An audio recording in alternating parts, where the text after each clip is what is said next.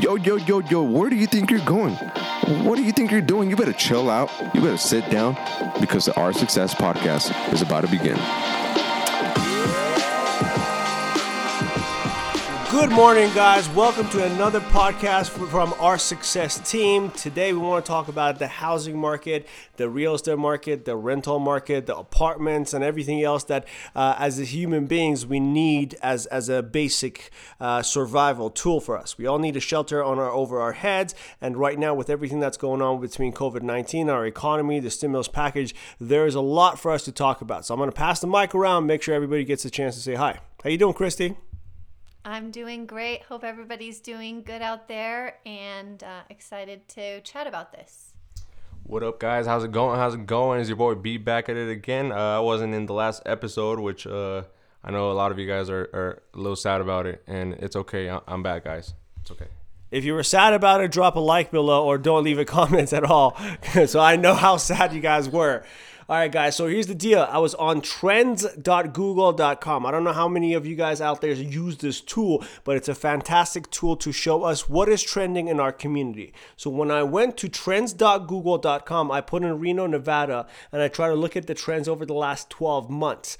I looked at homes, I looked at houses, I looked at all kinds of keywords that you can possibly think about when it comes to a related topic like our housing. The one thing that stood out the most to me is apartments. The recent trajectory for apartments is going through the roof. It's almost nearly doubled in search just in the last little bit. I don't know what you think this is about. I have an idea, but maybe I should just keep my thoughts to myself before I open it up. What do you think is causing that?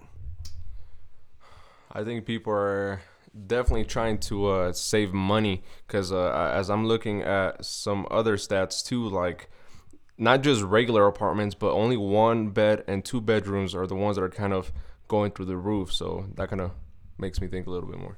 So you think it's basically people trying to save money, moving out of their houses, moving into apartments? Yeah, because I mean, as much as like people want to live comfortably, I feel like right now they don't really have a choice. So it's like either you live in a house or you basically, hopefully not live out in the street, but you kind of have a choice.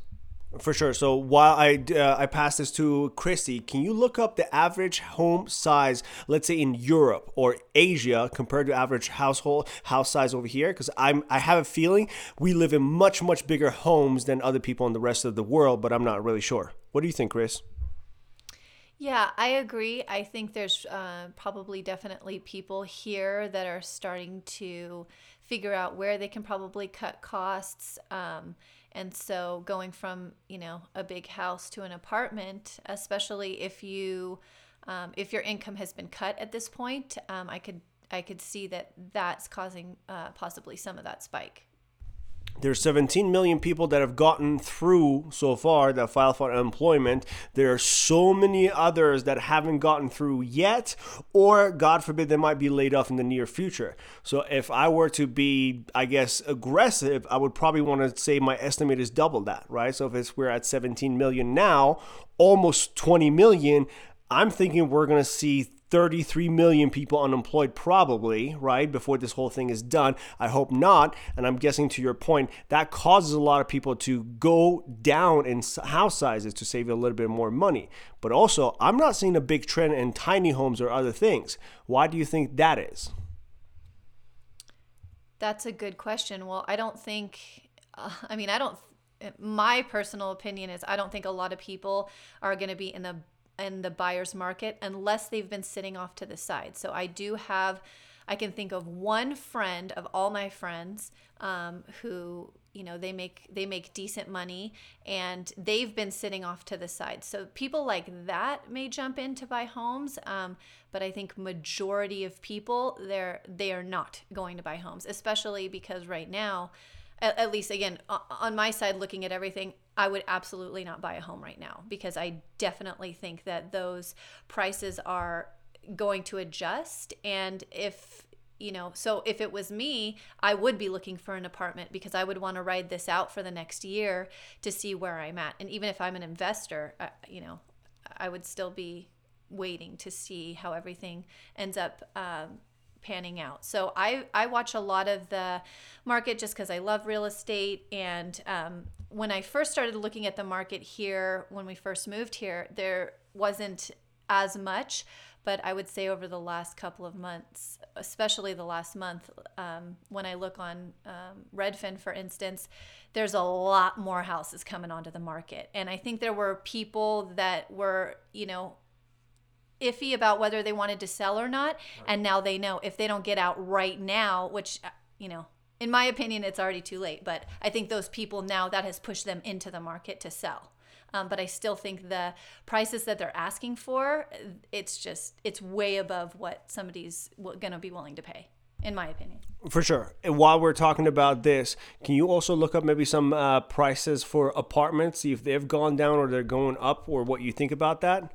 So actually, I did kind of look into that. And Brian, maybe you can chime in a little bit more here too. I don't see a huge drop in prices at this point.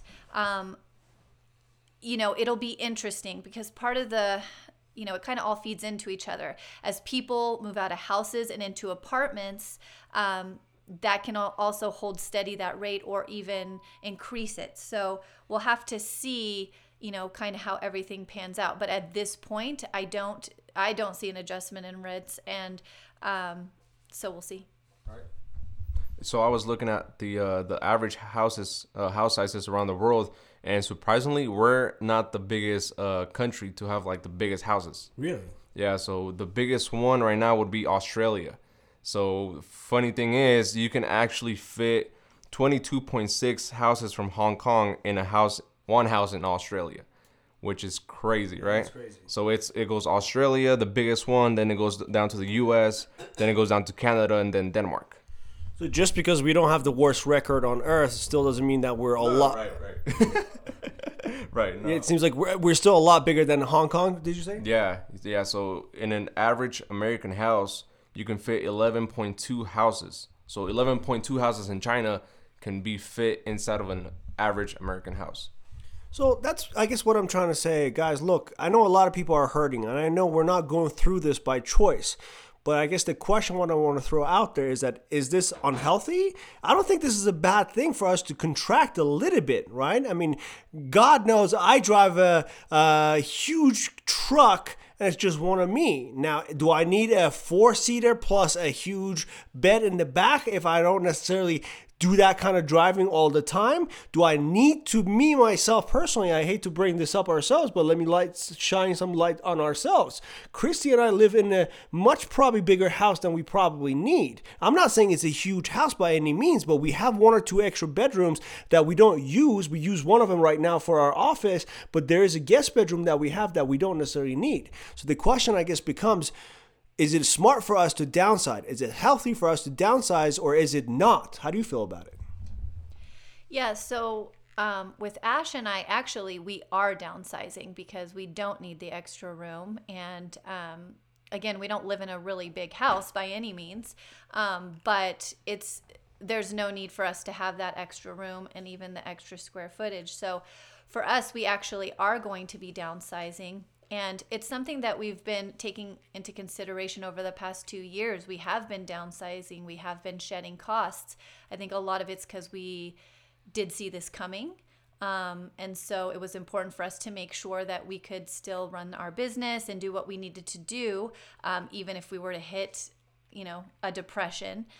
So, yeah, I don't think downsizing is bad at all. I think as Americans, we've really highlighted this really glamorous life with big homes and 3 cars or, whatever. And I think that that's had its own repercussions.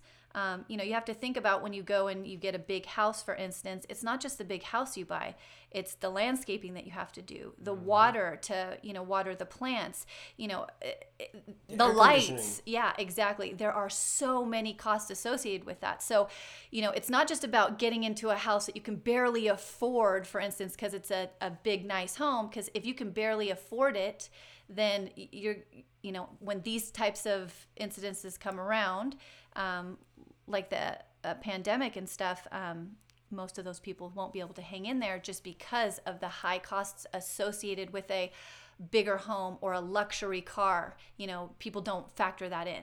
Yeah, it's not just buying, it's also maintaining of it too. Absolutely. So how do you guys think this is going to affect like other people? So if, let's say, you know, a quarter of the population of the U.S. is going to start moving down to apartments from their homes, do you guys think that's going to like affect the price of the apartments? Because then the demand is going to go up. So obviously they're not going to be building things as fast. So how do you guys think that's going to affect the, I guess the apartment rates? Like, is it going to be harder for like people that don't make as much to get an apartment rather than like someone who has more money to get an apartment? Or how do you guys think that's going to?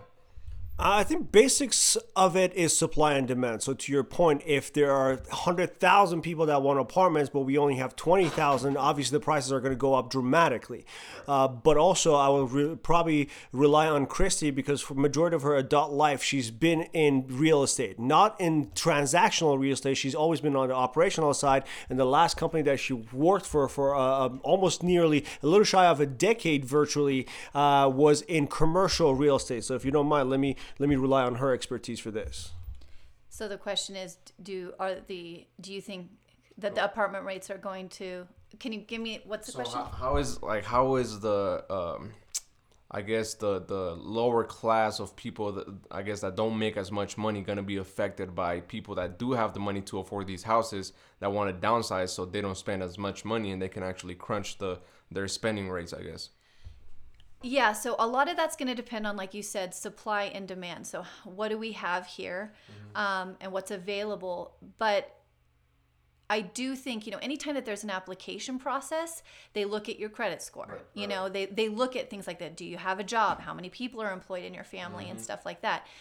So I do think that it could disproportionately affect people on the lower end if you do start having people drop in that maybe have a little bit more of a higher credit score. Right. They maybe both are still employed, or maybe one's still employed. They have a higher salary than somebody else because they're going to look at that. At the end of the day, apartments are investments. Let's be real. Yeah. So when, people, when they're going to put you in there, they want to make sure you're going to pay. So I do think they do look at those things. But again, I don't know enough about how many apartments are here. Right. So I can't really say exactly, but I do think that could have an effect. So do you guys think the homeless population would go up due to that? Well, yeah. So anytime that there's a recession, depression, and epidemic like this, homelessness absolutely goes up. Well, right now we have a 0% homeless population here in Reno because we have houseless people, but Reno is their home.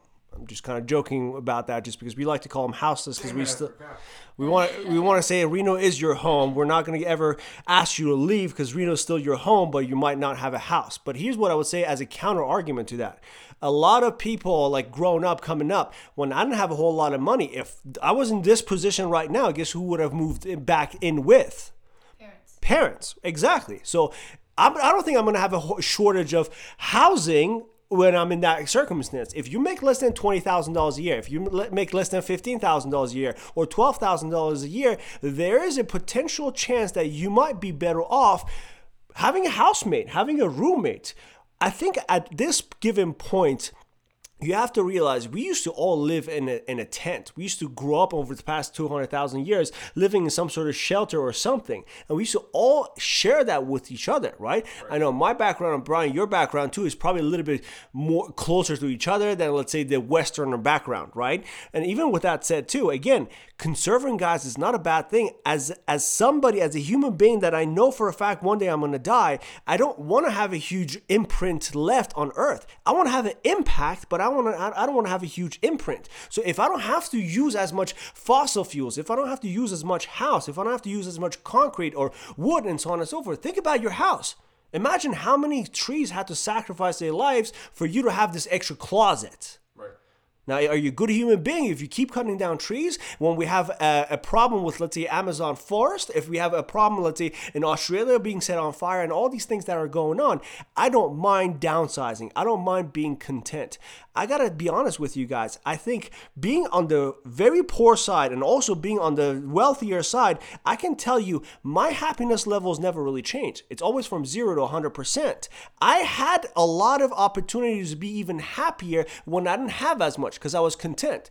But this does not go without saying that money is not a bad thing at all. A lot of problems are easier to resolve and solve and get through if you do have the resources, the money, and so on and so forth. I'm not saying about that.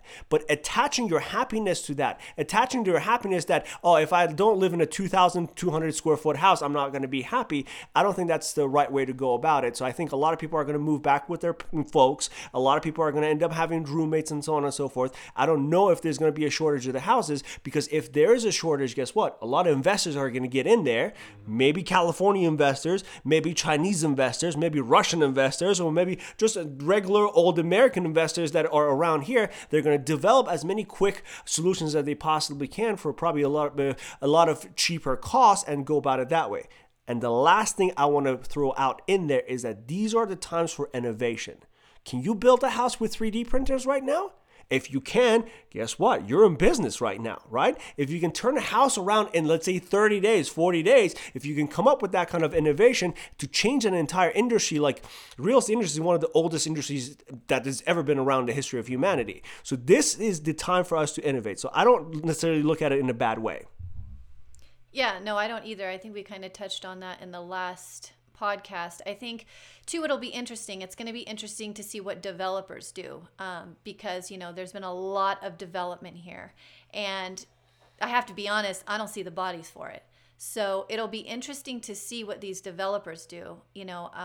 One thing that I think about is if I'm a developer at this point, especially with everything going on, I'm going to put those houses up for rent, because there's not going to be, in my opinion, a ton of buyers. So to kind of go back to Brian's question, if the developers, for instance, start renting those homes at a decent price, because we'll have to see what they put them out there at, because if it's too high, people are not they're gonna say no way.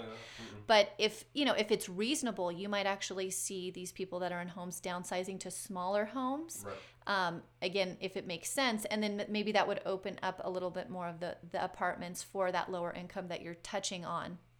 But even if you lower the prices, let's say how are you gonna lower the price to kind of let someone afford those houses? If for example, if it's like a 5-bedroom house, how would that work?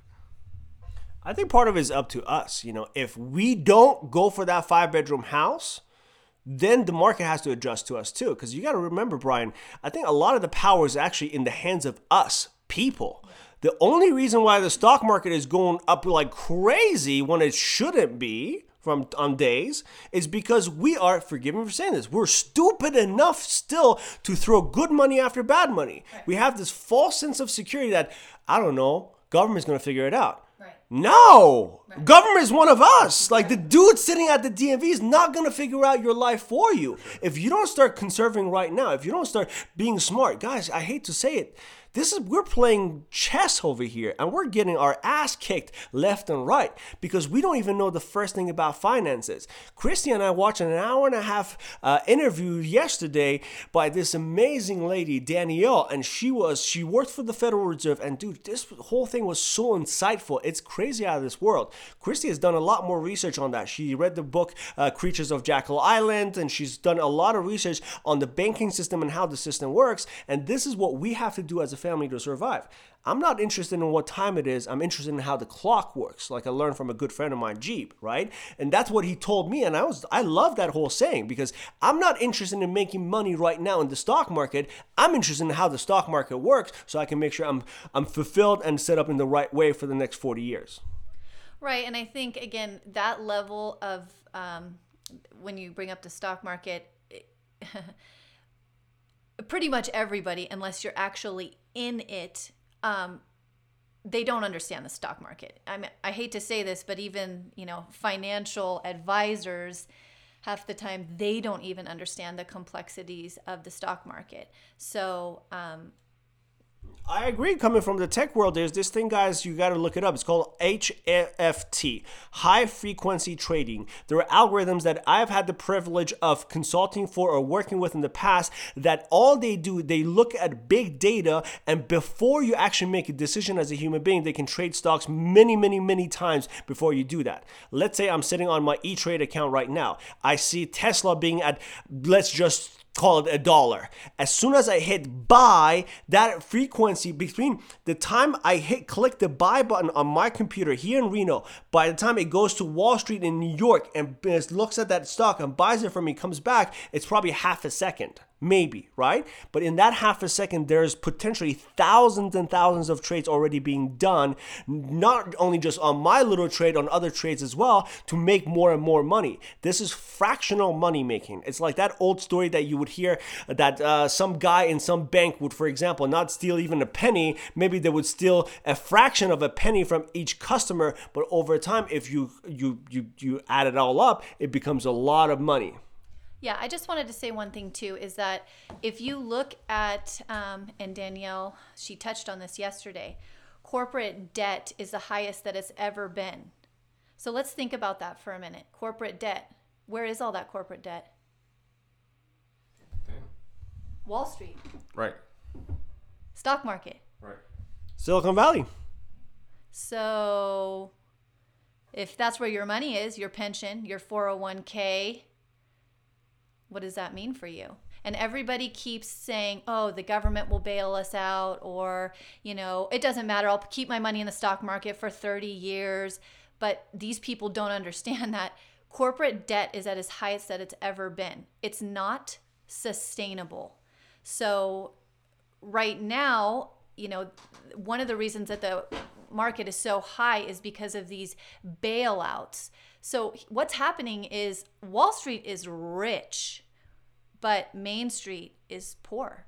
And I would even venture out and say a lot of things that are happening right now. If you look at some of even the things that have been put in our stimulus package, they're unconstitutional. We're not supposed to have it this way. Yes.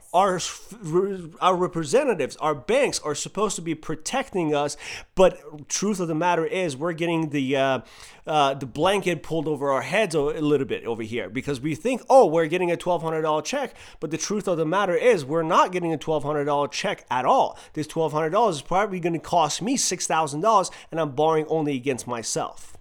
And I would urge you guys to, at least, I know there's a lot of people out there, like myself included, that don't really know much about like this whole topic. So if you guys can like research all of this and, do your own research and kind of really like look into what Christy and Ash are talking about, I think it would be very beneficial for not just yourself, but your business, your family, and everything else that kind of revolves around you guys.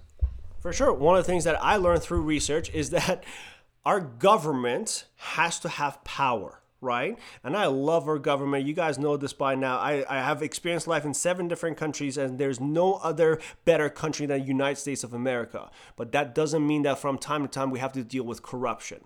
Our people in power right now, instead of giving money to our American people, they say, whoa. No, we're going to give our money to the banks. Now, I'm not even going to go into who owns the banks or who's behind it, because that will lead us into conspiracy theories and so on and so forth. But let's just play with me just for a moment. Instead of giving the money directly to us, they give it to the banks at 0% interest. And then the banks get to loan it to us at a little bit of a higher interest, so they make money on free money basically for them. Instead of our American government giving the taxpayer money back to ourselves directly, all of a sudden we put it in the hands of the banks, these select few banks, they get to loan it to us, and if we, God forbid, default on these loans, guess what happens to me? I lose everything. Whether it's my mortgage, my house, my car being repoed, whatever the case is, right? So unfortunately, these are a lot of the things that our average American person necessarily doesn't have the time to look into. So me, the kid that happens to have a little bit of extra time on my hands or the curiosity to look into these things, the more I look into it, the scarier it gets, actually. Yeah. And I was just going to say, I hope you liked your stimulus money because, again, that 2.2 trillion, you got, oh my gosh, pennies based on what all these big banks got, what all these businesses got. And even with these business loans, I highly, highly recommend that you know what you're doing, because I do believe you still have to go back and apply for forgiveness. And if you don't follow those rules step by step, guarantee you they are not going to give you, or at least they're going to fight with you about forgiving those loans. So, the biggest thing I try to tell people is The banks are not your friend. And I know the lady sitting behind the desk, she's really nice and they're really nice to you, but they are not your friends. Majority of people do not know how to use debt. They just don't, unless you are a savvy investor. And again, savvy investor, you talk to people, I'm a savvy investor. Well, I'm a savvy investor. No, I'm talking about people that, have been doing this. They understand money. They understand the Federal Reserve and how the loans work and all of that stuff, which is very few people. The last thing that I want Like who? Who do you look up to?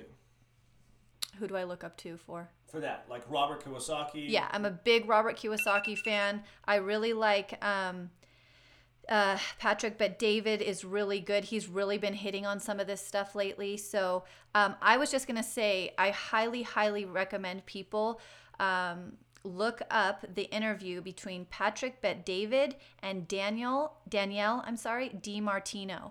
She was in a Federal Reserve Bank, and I like to get my information from people who are also actually on the ground. And she worked at, I think it was for like 9 years or 10 years. Okay. Yeah. So she worked in one of the Federal Reserve banks, and I highly recommend, again, it's Patrick Bet-David, and he's talking to Danielle DiMartino, DiMartino. And I highly recommend, it's over an hour, but I highly recommend that people actually listen to that. And it is a little bit scary, but it's not meant to scare you. If you don't know these things, you are going to be crushed. And again, majority of people, they're going to get crushed because they don't want to talk about these things. They are uncomfortable. They do make you, have some anxiety. But I can tell you that if you know this stuff, you are much better prepared and you can pivot accordingly. And you're much better off than somebody who digs their head in the sand or who is loading up on a bunch of debt. So it's really important that, I would recommend watching that. That was really insightful. I love the subliminal thing, that subconscious thing in your head that you say, oh, it's about an hour or over an hour. It's about an hour and a half, actually. But here's the truth about our society. We much rather spend 2 hours watching a movie or 3 hours just scrolling endlessly on our social media than watch an hour and a half of something that's actually going to help save us and our lives and so on and so forth. Any final thoughts, you guys? I think Carol Baskin's behind all this. I'm sure. I'll just leave it with the banks are not your friend. So do your own research. Think independently. Don't listen to what they're trying to tell you in the media. That's why I recommend this this interview that Patrick Bet-David did, because this is the kind of stuff you need to be researching for yourself. You need to think independently. My final thoughts are going off of what Christy said. It's not that the banks are your enemy. When we say the banks are not your friend, you got to realize this is a football game, right? If I'm going against Team A versus Team B, we're not friends for doing that game. You and I can shake hands before and after the game. We can grab beer right after it too. But the truth of the matter is this: during that game, we are not friends. This is a game. This is a game of capitalism. This is a game of money. And if you don't understand money, you're 100% are always going to lose to your competitor. So banks are not your friend, but they're also not your enemy. They're just really good at their game, and we can easily beat them at their own game if we know how to do it. In the next episode, I'm going to get a little bit more into that as far as what Christy and I are doing to make sure we're beating the banks at their own game. And we love you guys. We hope this information is useful to you. We put in so much time and effort into making sure we deliver the best information to you guys based on our own research. And as you know, we always recommend you also doing your own research as well. Love you. I was just going to say one other thing is we're a big fans of Robert Kiyosaki. So if you just look him up and some of his ideas of money and how everything is kind of set up, he's also definitely somebody else too. I want to make sure I have the last word. So Robert Kiyosaki, Ray Dalio, Dave Ramsey, you look them all up, okay? Bye! Tribe, if you hear something from us that resonates with you, please share it with other people. Talk about it. Don't keep it just to yourself. Conversation creates more education. And also, always fact check everything you hear. So hopefully this creates more education for you, more conversation. Talk to each other, talk to your family, talk to your friends about it. And we will see you next time.